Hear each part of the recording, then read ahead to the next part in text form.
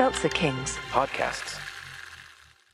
Hey, are you into werewolves, mad scientists, and a little bit of witchcraft? Then stay tuned for an all-new episode of Watts Corner. We're riding this train straight to the sun. Woo!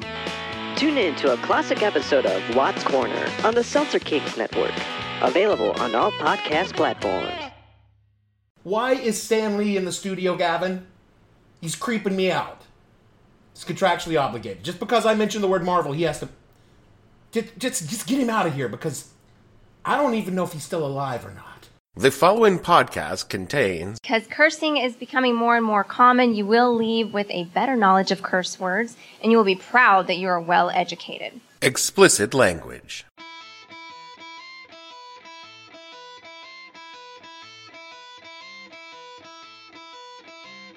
Hello and welcome to the podcast that asks a simple question. When drawings of dudes in tights almost crashed an economy, what the hell were you thinking? I'm your host, Dave Bledsoe, and this is a Friday, March 30th, 2018, special collector's edition foil cover edition of the show, where we talk about the bubbles that burst and break your banks. Stay tuned. The What the Hell Were You Thinking podcast is brought to you by the Baseball Card Collectors of America.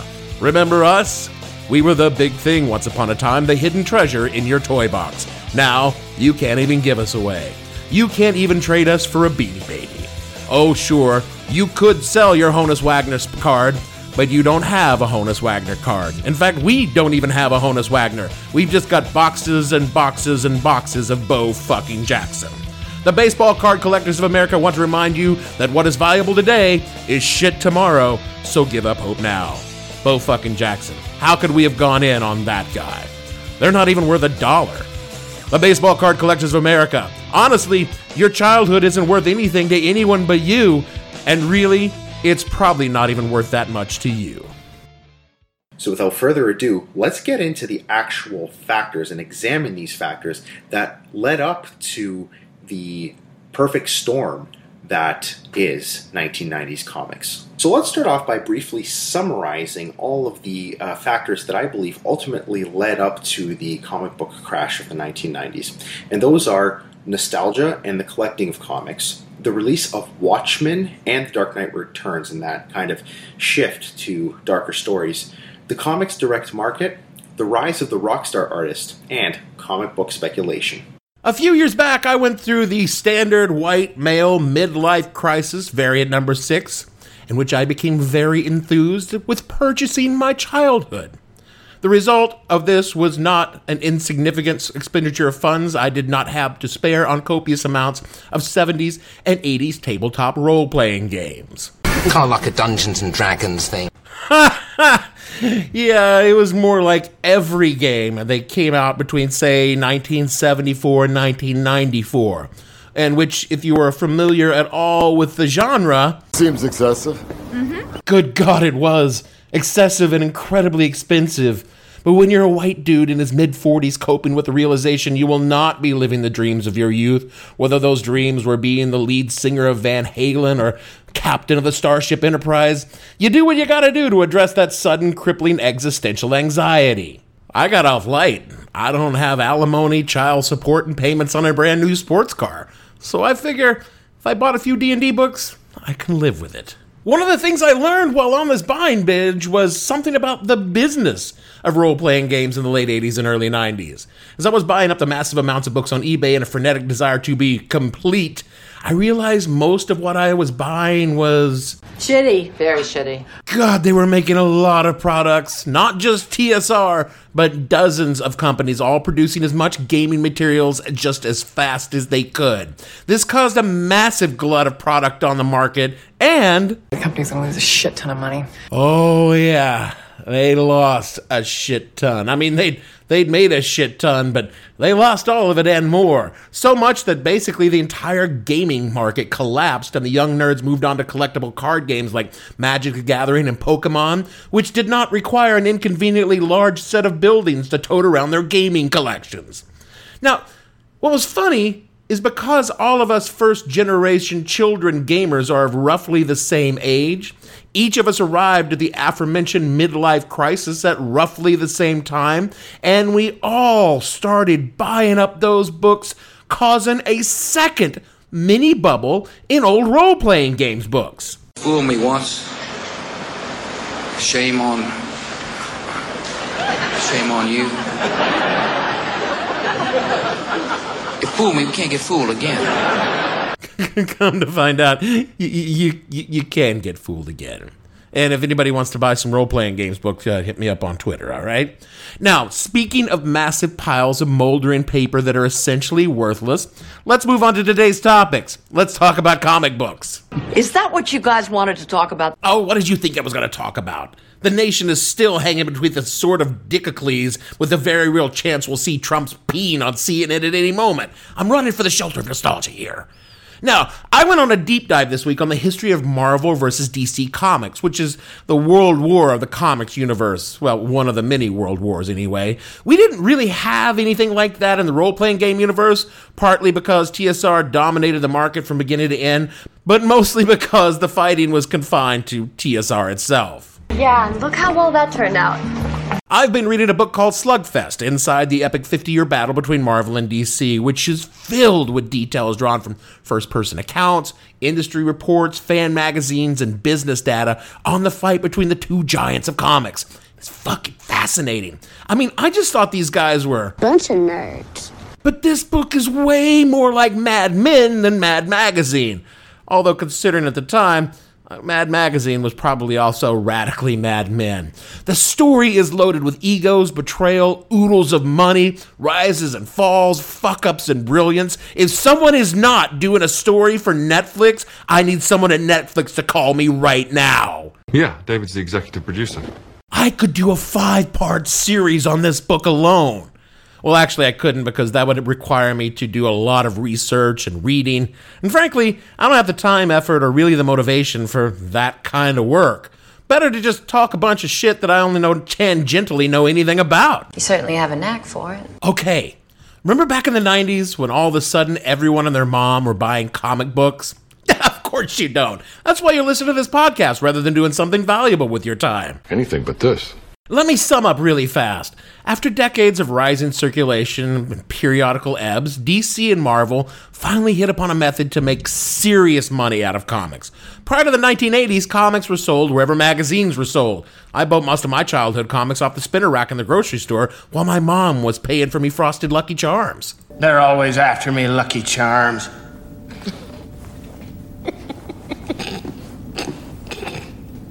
What?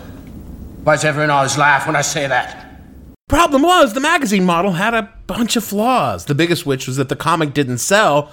They came back to the publisher as a return, and the distributors would universally say, "Give me my fucking money back." As you might expect, this was a problem. Well, Marvel figured out a few important things. The first one was that kids, who were traditionally the target demographic for comics, did not what we have today call disposable income. Second, there were, however, a lot of people who did read comics who did have disposable income. You know. Nerd! Adults. Most of them in their early 20s who grew up reading comics, and they were spending a lot of money on nerd things, like Dungeons & Dragons, ticket to Star Wars movies, and of course... And porn. A lot of fucking porn. Marvel figured out they could sell directly to those guys in specialty shops, where aficionados of the genre would gather to judge one another on their respective choices and reading materials. We know them as comic book shops. This new direct market from the publishers meant that shop owners who bought the books from distributors at a cheaper rate than before, with the caveat that what you bought, you kept, even if it didn't sell. And with as little as $300, you could buy an account with a distributor, open up a shop wherever you could find the space. There had been comic book shops since the 60s, but the 80s saw an explosion of local shops everywhere, from relatively high-end stores and shopping malls to literal shipping containers opened only a few hours a week. Classy! These places were classic American small businesses ran almost exclusively by passionate comic book people. Well, sir, I don't believe we've ever met. My name is Jeff Albertson, but everyone calls me Comic Book Guy. Well, I'll just call you friend. And they were in it not for fame or fortune, but to spend as much time possible enmeshed in something they love. Pop culture paints them as losers, but this is exactly what everyone says they want to do with their lives, and these fuckers actually did it! Suck it, loser.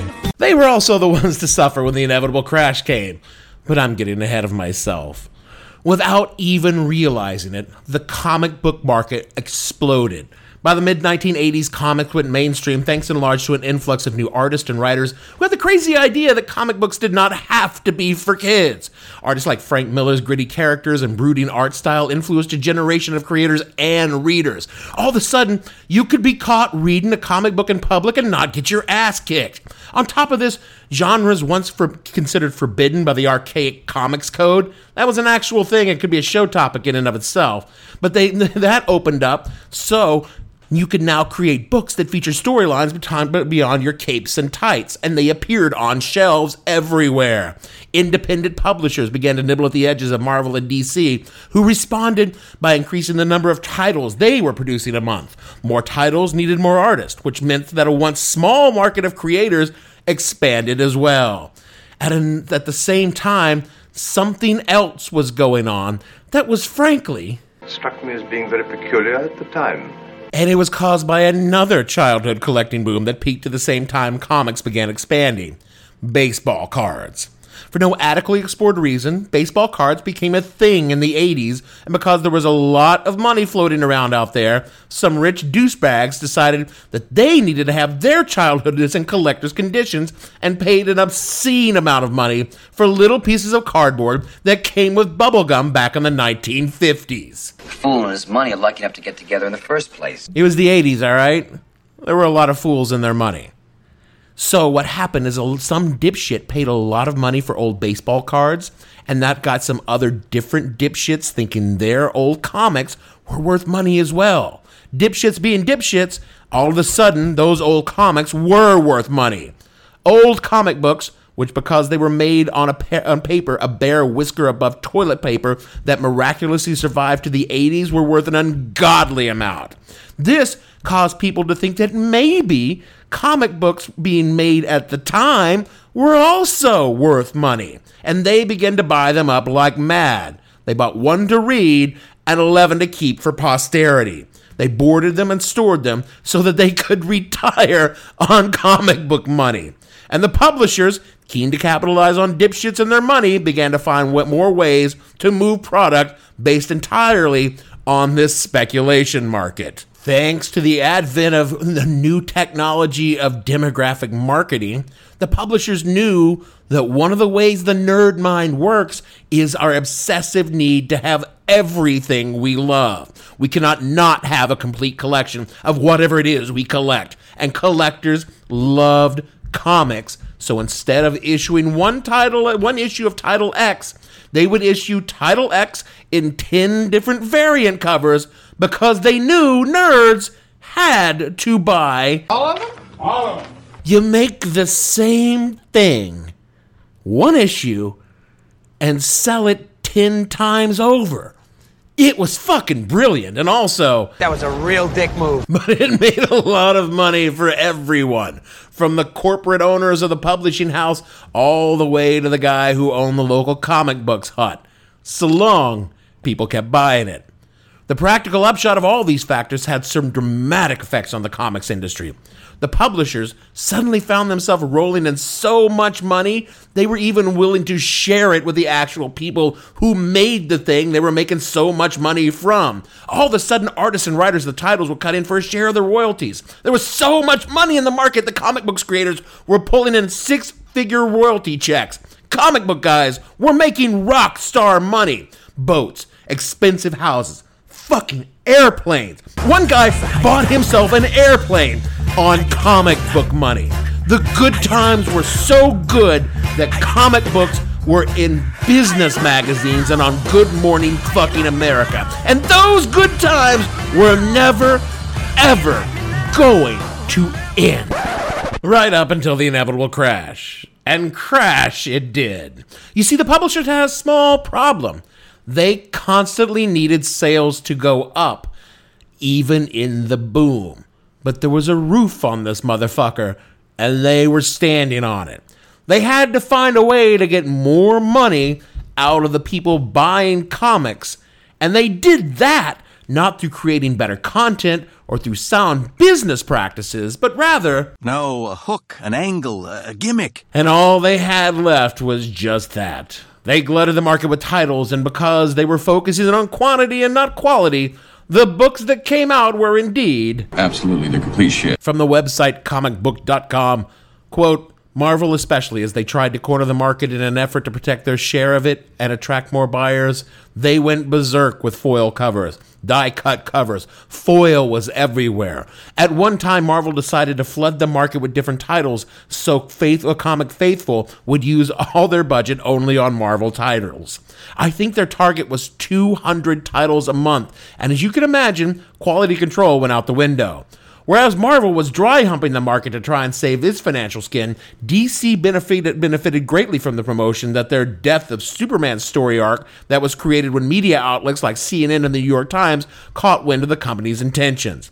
It didn't matter that DC had killed Superman 12 times in story arcs from 1944, 1950, 1957, 1958, 1961, 1962, 1963, 1966, 1968, and 1984, and twice in 1987.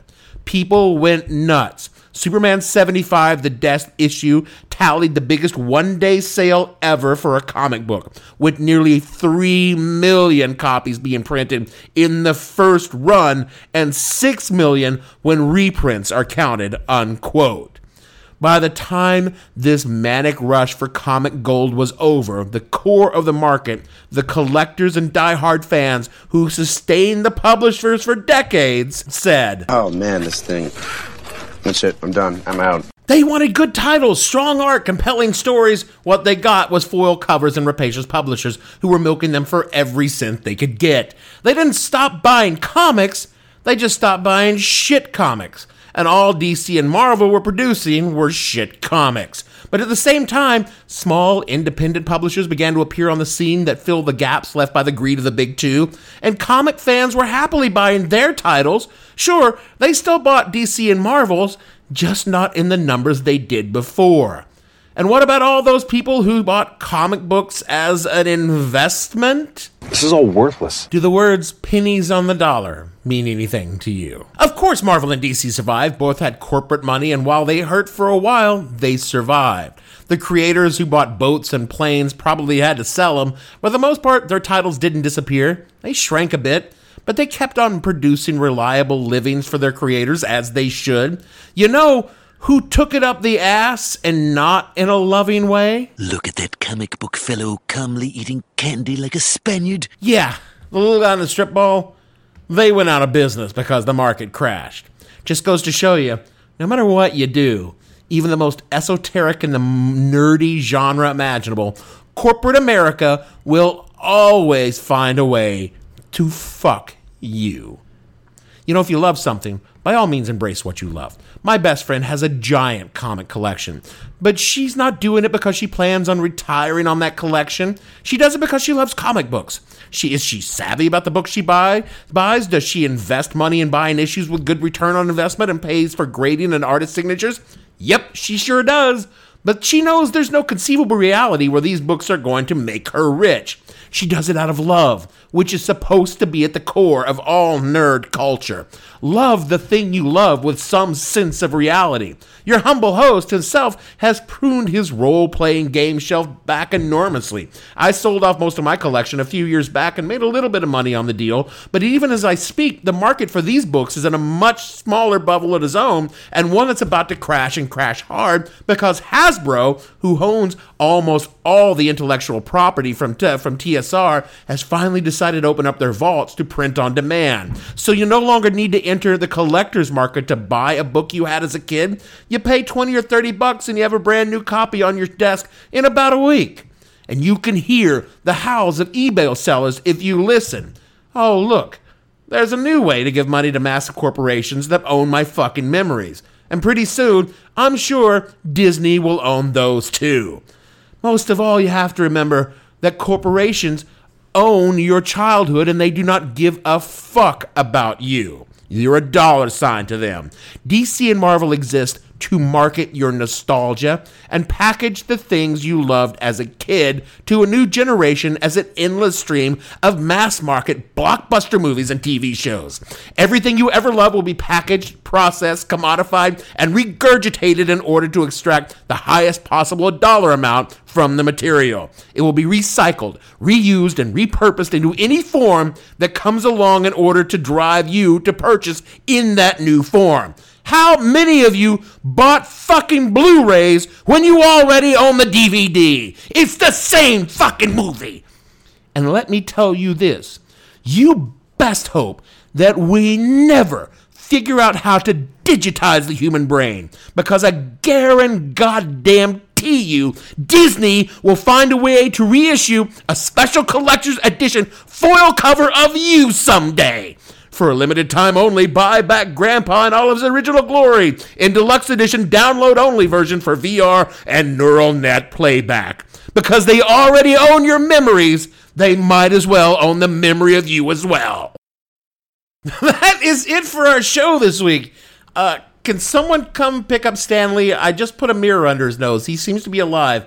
This is just embarrassing. The man's 95 years old. He doesn't even know where he is. He just charged me $100 to sign a roll of toilet paper from the bathroom. You people should be ashamed of yourself, leaving an old man at a place like this. Do you know the diseases he could get just from sitting on that chair? We had Don Jr. staying here last week. We don't know where he's been.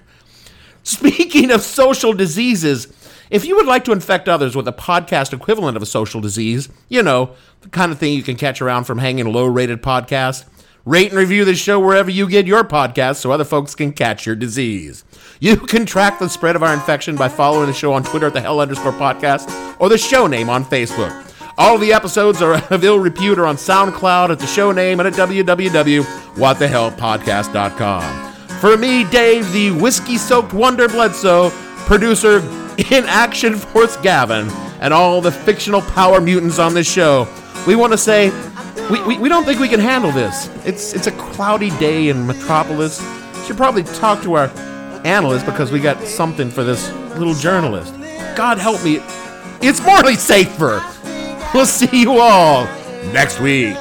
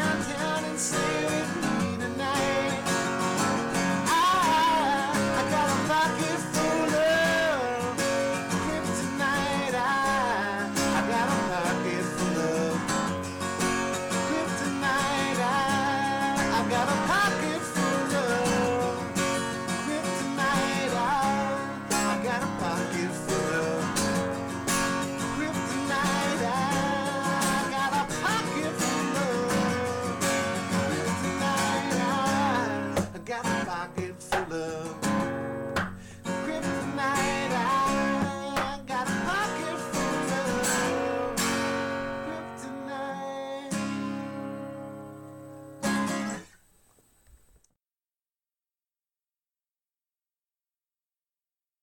kryptonite. Seltzer Kings. Podcasts.